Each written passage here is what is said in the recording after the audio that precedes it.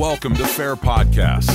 We'll dive deep into the latest news and how it impacts each of us on today's Fair Podcast, Breaking News.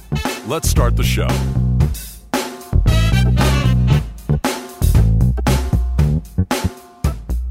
Hey, RJ Hammond, Affairs Government Relations team here. So, President Trump shocked the political world Friday afternoon, announcing he had fired White House Chief of Staff Reince Priebus and will be replacing him with DHS Secretary John Kelly. Now, Kelly, who's a retired Marine Corps general, was regarded as one of the most effective cabinet members and had made tremendous progress implementing the president's immigration enforcement agenda. Joining me today to provide Fair's take on the situation is Robert Law, Government Relations Director. Now, Robert, without getting too much into the events that led to the firing of Priebus, where do things stand right now at DHS? It's a great question, RJ. John Kelly, who was the Department of Homeland Security Secretary up until this morning, July 31st, was officially sworn in as Chief of Staff of the White House. And in the absence of Secretary Kelly at the head of DHS, we now have Elaine Duke, the Deputy DHS Secretary, who is now filling in as the acting DHS Secretary.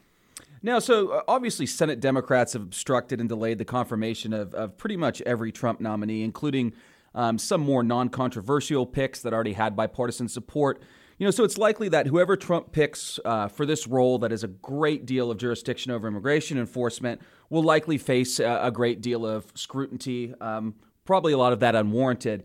That being said, is there a certain type of candidate that you think is going to emerge, and how do you envision this whole confirmation process playing out? Well, Washington right now is still trying to grasp this entire situation, which caught everybody off guard on Friday. It's pretty apparent that Ms. Duke will not become the next official DHS secretary. She is sort of a career, government worker and just a placeholder until the president appoints somebody else.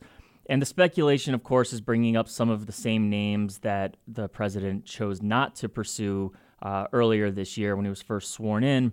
So the ideal candidate would hopefully be someone much like Secretary Kelly that is committed to enforcing President Trump's immigration enforcement agenda and really trying to prioritize the American workers on the immigration front.